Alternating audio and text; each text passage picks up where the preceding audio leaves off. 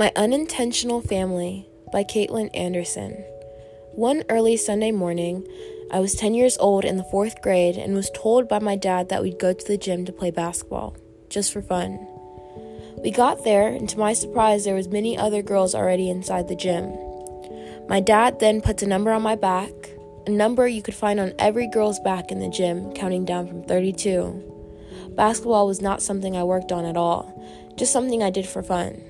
But after that day, I was told by the coach that I made the team, a team I never knew I tried out for. I was just a 4th grader on a middle school team full of 6th graders. I played one game that year and scored my first point that one game. I grew to love basketball, and come back my 5th grade year, I started on the 6th grade team. Come back my 6th grade year and started again. Finally, I moved up to the 7th grade team my 7th grade year, started again, and played up on the 8th grade team. I worked hard to get better. Basketball has changed my life. I've learned life skills like being able to work with others as a team.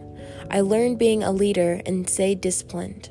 But most importantly, I found a family that was unintentional.